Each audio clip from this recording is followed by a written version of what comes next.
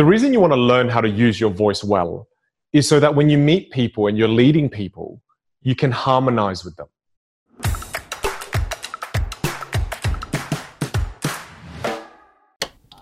Hey everybody, my name is Andrew Tran. I'm a marketing branding strategist. I help organizations, their teams, their team leaders deliver and execute on the challenges they're facing, from marketing campaigns to market entry activity, all the way through to strategy and planning. If you want to hit me up, check out my website. It's www.andrewtran.asia. You can find out a little bit more about me. You can book time with me. But until then, let's get on with the show. My next guest today is Vinh Giang. He is an internationally renowned keynote speaker, a world-class expert communication and professional coach. He's from Adelaide, South Australia, and currently in California in the States plying his trade. He's a successful entrepreneur, and what makes him unique is his ability to convey his story and message to an audience through magic. We had an amazing conversation. It was something that, as a business owner and also as a leader, as a manager, it is so useful, because a lot of people that I meet, especially in small businesses and startups where they're having to wear multiple hats, having to understand the differences and using the tone to communicate as a manager, as a leader, is so important in today's age, especially right now what's happening in COVID, where we're using digital and communication through digital means as a way to convey our messages correctly to our staff and to our audience. So this conversation is so important. So without further ado, give it up for Vinh Giang. Vinh, how's things going? Hi, good. Yeah, really excited to do this with you, and it's so cool we're doing this. I'm in California and you're in Vietnam. That's awesome. That's right. So like with everything that's happening, like with COVID situation, really quickly, like how's everything going over there? Yeah, look, I think for me, for those people who don't know, my industry is the events industry. So I'm in the speaking, the training, the educating industry. So when COVID hit, it decimated this entire industry. So I've spent the last 6 to 8 weeks just educating myself on how to build a production studio, so I can still serve my clients virtually.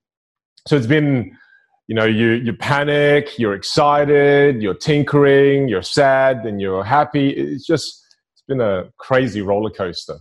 Yeah, nice. And I noticed like you've been so transparent in that process as well. Like you've been doing those quick live events, test it out. And I think from a social media, from a communication standpoint of view, it's been so refreshing when you see a professional kind of show that humanization, I guess, the humanity within themselves and the humility to also do that, and transparency. I think that's such a great thing to do. Yeah, well, I've started to realize, even for me, when I follow certain entrepreneurs and certain people I really admire, when they only show the polished product, it creates an illusion in my mind that they're able to achieve that overnight. And then I realized I was kind of doing that with my following base as well. And I thought, no, I don't really want to do that, because it's not the truth. I kind of want to be more transparent. And also by me testing with people online transparently, I learn a lot. I instead of learning in a vacuum now, I'm learning with real people, and people help me validate, is this important to have? Is that important to have? So I think it's fantastic. And it shows a truer view of you. Nice. I want to touch on just as one thing before we move on. Like you talked about entrepreneurs, you talked about people that you kind of follow. Off the top of your head, what are the few entrepreneurs that you follow? Number one is Tim Ferriss. I love Tim Ferriss. I'm sure you're aware of who he is. Yes, so I love Tim Ferriss. I used to really love following Gary Vaynerchuk. I've stopped following him since, only because my goals and values have changed, and so I've tried to adjust the people that I follow as well. I love Joe Rogan, so I'm a huge fan of Joe Rogan. Love his podcast, loves the people he brings on, and he's helped me discover other people like Dr. Rhonda Patrick, who's an amazing kind of doctor, and she's just an amazing researcher and into health and well-being. So yeah, those are some of the ones I really love. Nice. Okay, so like I know we've got a short amount of time, but the theme of this conversation that we're having is around communication, right? Effective communication. As a leader and how people can, or as leaders can adopt some of your methodology around it. Would you be able to talk about, you mentioned before how you're an event speaker, you're a motivational speaker, keynote speaker. How did this journey kind of begin? For me, it began accidentally. So I won an entrepreneurial award in Australia. And then as a result of winning that, I got to do like a bunch of talks for free.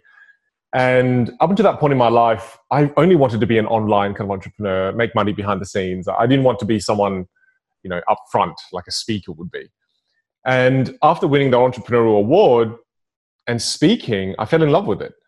And I fell in love with it because I never felt such a great sense of fulfillment by being able to do something on stage in a one-to-many situation where, people come up to you afterwards and go, wow, that was amazing. Oh, you helped shift my mind with this and that.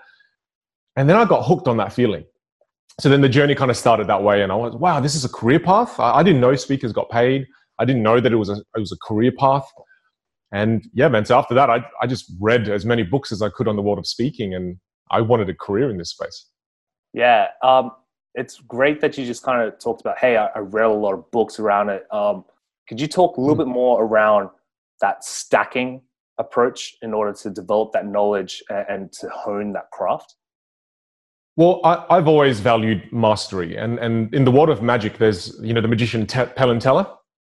So Teller's the one that's mute when he's performing, but he actually talks. He's more intelligent than Penn.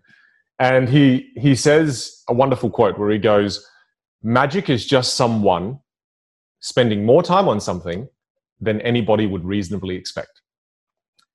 And the idea behind that is mastery.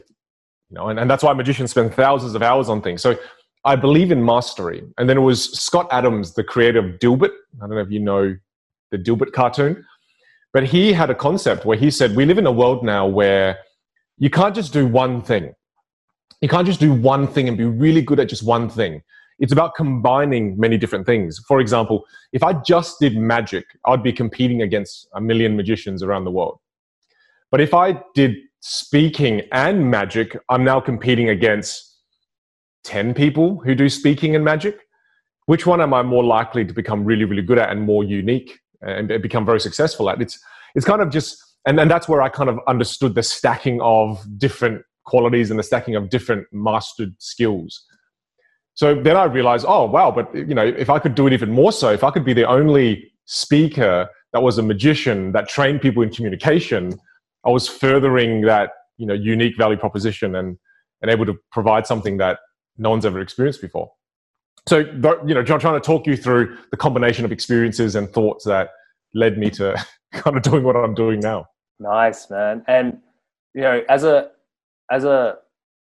facilitator, as a motivator when it comes to leadership and communication, actually, what is the fundamentals when it comes to communication, in your opinion? Well, I think first of all, it's realizing the importance of learning how to use your voice. And when I teach my students, I say, using your voice is like playing an instrument. So you've got to get good at playing the instrument. That's important. But you also have to learn how to write good music, right? Which really relates to storytelling and learning how to use storytelling to inspire and motivate people. I think a lot of the times when people speak, they speak in facts and figures, or they report to you a story. They don't actually play the story for you. They don't actually play the music for you. They just read the music for you. So I think there's a difference in that a very simple example, and I don't have it here, but if I played a piano song and the song was a slower song and a sad song, then you'd feel sad, obviously. If I played another song and it was uplifting and motivational, then you feel inspired. And the interesting thing you experience is these songs that I'll play for you, they have no words, yet how do you know how to feel? So I think what leaders have to understand is their instrument can move people. Their instrument, their voice can actually make people feel inspired, can make people feel motivated, can demoralize people, can make people feel jealous, can make people feel envy. So you have to learn how to use your instrument and then also learn how to write good music. And I think those two things combined really help a leader succeed, because storytelling is way more influential than just telling someone to do something, Nice. Yeah. Okay. Yeah. So it's the art of storytelling is such an important factor. And it doesn't have to be a long story. It doesn't have to be a long story. It can be something, it takes, because people, the biggest reason why people are so against storytelling is they go, oh, I don't have 30 minutes to tell them a story. You can tell a brilliant story in a minute and a half. You can, and I can give you examples after, but it's just about using it masterfully and using it in a way that isn't cheesy. And you have to realize that the price you must pay before you can use it masterfully is you have to use it poorly. So, it's like you've got to take one step at a time, and people just want to go immediately into telling stories really, really well or stuff it. It's not for me. It's a skill worth learning. Yeah. It's a skill worth mastering. It's what speakers do on stage. They're just glorified storytellers. Nice. Yeah. It's really cool because the people who are listening here and the people who are watching are either they're leaders in their own right. They manage, they're leaders or they're managers. And in my experience, maybe in your experience as well, there's sometimes a gap in knowledge or difference between understanding what a manager is and what a leader is. In your opinion, when it comes to communication, what's the difference when it comes to being a manager, and what is the difference when it comes to being a leader when it comes to communication? Well, I talk to my students always about a concept called vocal archetypes. And vocal archetypes is vocal roles, how you use your voice. So think about how you would talk if you were talking to your mum. And then how would you talk when you're talking to a baby? And then how do you talk when you're talking to the boys, right? So our voice changes when we're talking to different people, meaning we have different vocal archetypes depending on the situation. And again, another example is, imagine you bumped into the CEO of a large company, and how would you talk? What archetype would you have? So we've got different vocal archetypes. And 2 out of the 4 vocal archetypes, one is called motivator. So motivator is, just think of a motivational speaker. Think of motivational speaker when they're at their peak, they're on stage, you're trying to really push and motivate you. That's an archetype. And then there's another archetype called coach. And then just think of a football coach, someone who's really coaching you, pushing you to, really succeed at the game and win and execute strategies. So the motivator, you use that archetype when you're trying to motivate people and when you're talking about the why for something. So when you're a leader, you need to be talking about the why because you're there trying to motivate people. So you've got to engage with the motivator archetype. Whereas when you're a manager, you're involved in day-to-day tasks and you're in direct, access with people. You're accessing people, helping them do it. So you've got to engage with coach because the coach archetype is there to help instruct and guide. Whereas a lot of the times, one of the other vocal archetypes is friend, like, oh, we're just friends. And then when you're trying to, just be a friend and then you're trying to be a good manager, sometimes you're being an ineffective manager because people need a great coach at times in their lives. They need someone to coach them to be better. Yet what I find a lot of managers, what happens is they either get stuck in their own default archetype and then they don't ever engage in coach archetype because it's scary, because they don't know how to go into coach archetype without coming across like a dickhead. And then as a result of that, they never become the best manager they can be. So to me, being very aware of vocal archetypes and motivator is the why. Imagine what we can create. Imagine the possibility when we solve this problem for all of our clients. It's very aspirational. Whereas coach, you've got to be a little stronger. Look, if we don't finish this by Friday, we're not going to be able to execute on the next task and the next project. I know this is tough, but let's work together. Let's make it happen. So it's more of the stronger energy. It's different. Yep. And that's why back in the day, you got to think about it. It's why when people go to war, it's so important to have a general right up front who leads all the men into war, and they did war cries. Now imagine you didn't have the right vocal archetype there. Just, yeah, let's go. Not going to push anyone's morale there. Nice. That's really interesting. That's one area I think is important. Yeah. The vocal archetype. I think and I would love to get your opinion on this, because what I see that it's super difficult as an entrepreneur, and you're an entrepreneur as well. Like for a guy who's managing a small team, you have to wear multiple hats. And for some of the listeners and viewers here who are in the startup world, which is a really kind of romantic industry to be in at the moment with a lot of heartbreak, they're wearing multiple hats. They're having to be the manager to make sure that delivery is executed on time, on budget, based on the runway that they have. Then they also have to be the leader that has to inspire and also drum up inspiration in order to drive interest and spark, the nostalgia of his or her product. Just the question is more around, what do you think? What are probably a technique that they could probably use besides the vocal archetype when it comes to switching back and forth, being a leader and being a manager? I think being really transparent with your team that you are wearing multiple hats. I think before you change hats, communicate that so that your team, imagine you went from a moment where you're saying, hey, look, we're going to do this no matter what it takes. We're going to make sure that we achieve this. And then you immediately switch and then you go into kind of the manager mode where you're expecting things to be done now. Why haven't you done this yet? I think that lack of clarity and lack of communication before you switch will cause a lot of people to misunderstand. It will be miscommunication. They'll get upset with you. So I think being very transparent with, hey, look, as an entrepreneur, I've got to wear multiple hats. And as you transition your role and as you transition the hats and change the hats, make sure you communicate that across. So you build some, so they have some empathy. Whereas I think a lot of the times people just kind of change hats without communicating it. So I think that's something to do. It will help your people become more understanding. It's something that I had to do as well. I've had to let some of my team go.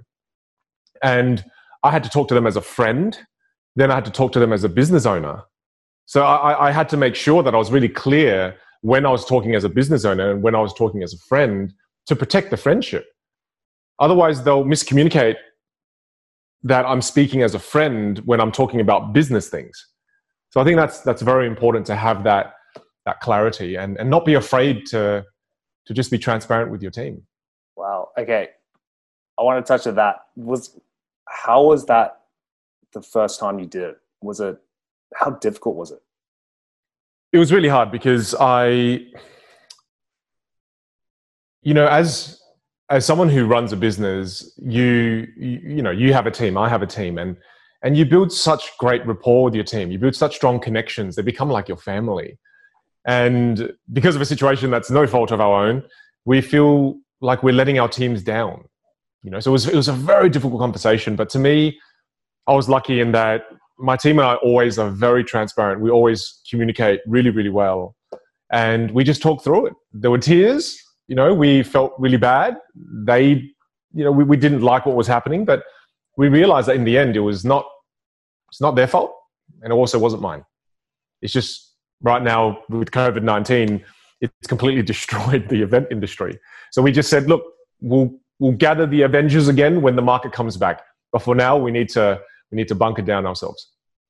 Okay, great. And I'm really interested because, you just kind of touched on this point. You transitioned because of the COVID situation, like group gatherings is really difficult, if not illegal now. So you've gone to online and you've obviously gone through that process that's been quite transparent from a viewership perspective. How has it changed the way you've had to communicate, and how has that changed the way you've communicated now that it's in front of a camera? Yeah, I mean, one of the biggest things in front of a camera is obviously you don't get a reaction, right? So even when I'm teaching my class, I'm doing master classes of 30 at the moment. And even when I'm teaching a class of 30, when you use humor, for example, there's no reaction. Or when you drop a line of wisdom that you think is really deep, when it's in person, you can see people head nod. And I mean, now their cameras are on, but I'm trying to look at the camera lens and not look at, the screen so that it creates more engagement. So where I look changes. Now I also have to just believe in the humor, because one of the things that I did that was really interesting, that when I watched my videos back, was I'd do a joke and then I'd do an apology face. Like a face like, is that funny? And I was like, what am I doing with my face? And I didn't even know I was doing that. So one of the things I really believe in is you've got to watch your videos back. If you want to improve the way you communicate, you have to watch videos of you communicating back, because it becomes a mirror for you, so you can check out your communication reflection. Most people, we tend to look in the mirror to do our hair and dress ourselves, right? If you want to improve your communication, you need a communication mirror, and that's a video. So as I was doing it, I was like, oh man, I do apology face when I do a joke, and when I do a wisdom point, and no one, and I'm not getting that response of the people going, that's a really strong point. Then I just lose all my confidence on screen. My volume kind of drops, and it seems like I'm like, just losing my self-confidence, and I don't believe in myself anymore. So I had to learn to go, no, you just have to own it. And you have to use some techniques that I guess actors use, because actors are acting without generally an audience. And, so what that means, what I mean by that is the rehearsal process of me teaching online is way more intense. It's way more intense than in person, because in person, at least you've got the audience ebbing and flowing with you. Whereas when you're presenting and teaching virtually, it's very one way. It's very, you're in a bit of a silo, in a vacuum. So your rehearsal needs to be on point. Otherwise, yeah, you have these little weird things you do, like some of the things I mentioned.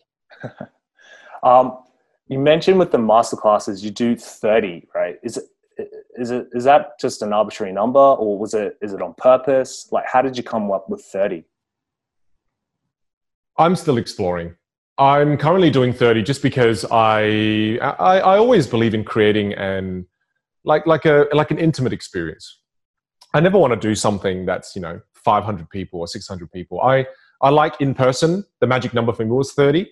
I've been teaching in person now for 4 or 5 years, and I just love that 30 number. So I just carried it across online, and it feels right now.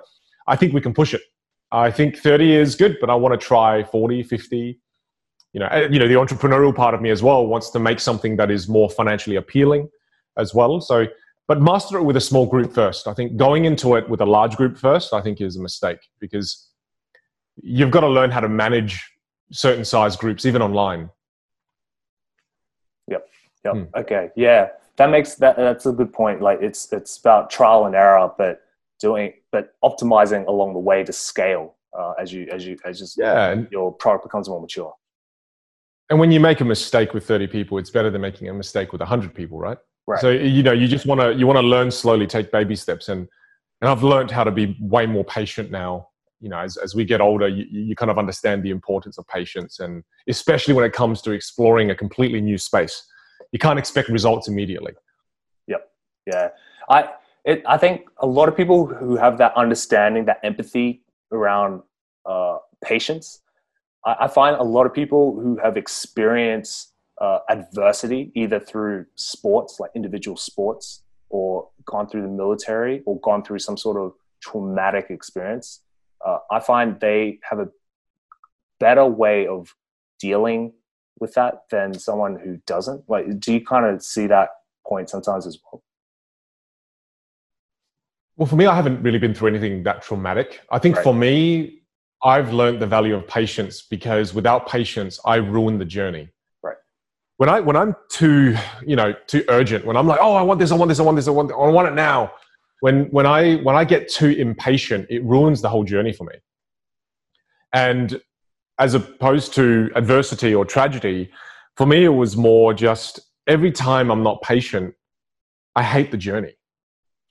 Like every step, every moment, I'm like, oh, this sucks. Why am I not there? Why am I not this? Why am I not that? And just the whole journey sucks. So I kind of learned from many journeys that just the whole journey, I just didn't enjoy it. And it really came down for me. It was because you just weren't patient, man. You just expected it straight away, and then it just ruined the whole damn ride. So I've just kind of learned now to go easier on myself. Instead of trying to achieve things in 12 months, I go, I'll give myself 3 years to really master this space. Same with virtual. I said to myself, look, all right, if you want to do this, I'm not going to expect myself to succeed extremely well. I'll give myself 3 to 4 years. Let's drag this out. Let's get really good at it.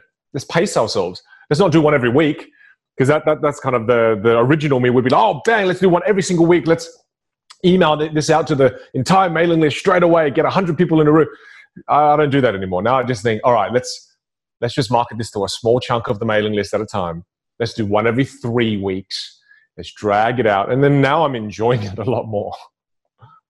Yeah, nice. I kind of do that with my business as well, with regards to just how I operate with my email lists as well, and testing it out, looking at different formats, and really A/B testing as much as I can. Yeah. So yeah, that's cool. Same thing with us. Same thing with us. Yep. Hey, I know time's a little bit precious at the moment. So just really quickly, I know that you've got like a whole bunch of, you have different types of people that come to your seminars, right? Or sorry, come to your talks. You got like leaders and managers. Just based on your experience, those that come in, what are the key challenges that they face when it comes to trying to improve their communication? Well, a lot of people who come to me are in the tech space, in the medical space, or the finance space. And they're all got kind of slightly different problems. But let me think on it. So what is the most common problem they have when it comes to communication? I feel like, again, if we're using the music analogy, a lot of the times people don't realize why communication is so important. And I'll use the music analogy one more time. The reason you want to learn how to use your voice well is so that when you meet people and you're leading people, you can harmonize with them. So harmony is a beautiful principle in in music. But when leaders don't know how to use their voice well, I've met many leaders who, the way they speak it's very direct, it's very strong. And when they speak to Susan, I don't understand why this isn't done yet. And Susan speaks a different way. Susan, it's, I'm so sorry, James, I couldn't do this because, these are the current reasons. And what leaders don't understand is, if you want to build rapport with those that you lead, you need to learn how to harmonize with them. Oh, Susan, why don't you tell me what's wrong first? Look, this is very important. That needs to be done. This can't happen in the future. But why don't you tell me what's wrong right now? And let's make sure we work towards something so this doesn't happen again in the future. And when you change the way you communicate, all of a sudden you're harmonizing with that person. And when you harmonize your voice with somebody else's voice, it creates immense rapport, empathy, understanding, connection. Whereas I think a lot of leaders struggle with the concept of, I'm not going to use my voice differently. This is who I am. If I do anything differently, I'm being inauthentic and I'm being fake. And I'm like, no, you're wrong. That's wrong. So I help reframe it for them. And I say to them that, and you may have heard me say this before, but it's, on a piano, there are 88 keys. And if I get you to play with some of these keys over here that are a little bit higher, it may feel unnatural to you and you think it's fake and phony, but it's not fake and phony. If you can make the sound, it's your voice, it's your instrument. If you can make the sound, it's yours. The thing is, you've just been playing with 12 keys over here your entire life. And when I ask you to play these keys over here, you think it's fake, but it's not fake. It's just unfamiliar. So the important thing about in leadership is learn how to use the leader's instrument and learn how to use the entire piano. Learn how to use 88 keys so that no matter who you lead or who you're working with, you can harmonize your voice with that person. You can adapt your communication style and melody to that person. And if you just do that, you start to learn, wow, I can get along with so many more people. And that's one of the things I always prove in my in-person workshops. And hashtag humble brag here. But at the end of all my workshops, I say to my entire class, I say to them, how many of you felt like I truly connected with you? You've really felt a strong connection with me. And every hand often goes up, except once one person didn't put their hand up. Quite upsetting, but that's okay. And I go, look, that's the point. Even if I couldn't connect with 5 of you in the room, most people don't connect with this many people in their lives. And they go, oh, it's different personality types. No, it's just because you're not learning how to harmonize. So to me, that's the biggest block that most leaders face is they go, oh, I'm not going to change this. I'm not going to change that. This is how I always speak. I'm like, no, if you want to be a better leader, you need to become more versatile with your instrument. You need to learn how to harmonize with more people. Nice. I know we're pressed for time and you've just you've created such good gems. You talked about like vocal archetypes. You talked about harmony, transparency, effective communication. For anyone out there who's watching or listening, who's like, all right, I want to be able to impart effective communication. What are like some simple tips that you might be able to share so that they can at least try it out in their workplace? Look, I would say the first thing is strengthen your voice. Learn how to strengthen your voice. And there's a great book from Roger Love called How to Set Your Voice Free. How to Set Your Voice Free by Roger Love. Now, he's a singing teacher, and there's a wonderful vocal exercise in that book. When you buy the book, you'll get access to an audio that he has. And there's a wonderful exercise that if you just did that once a day, 5 times a week, it takes you 6 minutes to complete. If you did that once a day, and I could get all my students to do this who come to my course, and you should see their voice at day 1 and month 6. It's unbelievable. The strength that comes across, the projection that comes across, the melody that comes across. So to me, the first thing is, a pianist would practice for thousands of hours before they play in front of an audience. How many hours have you practiced with your instrument as a leader? Start putting 5 minutes in 5 days a week and really fine-tune this instrument and just build that mastery around it. So that book is a wonderful place to start. And then if you're interested, you should come join me sometime for an online class or come to an in-person class with me. Nice segue. So for anyone that is interested, they're like, man, Vin, we're on board. We want this. What's the best way? What's the best way to reach out to you? Yeah, look, if you just Google my name, Vin Giang, VINHGIANG, or you go to my communication website, which is stageworkshop.live. You better find more information about what I do there. Nice. And for anyone that's watching or listening, I'll put it in the show notes below. Vin, thank you so, so much. And for everyone at home, thank you for watching. Thank you for listening. And I'll see you in the next video. Cheers.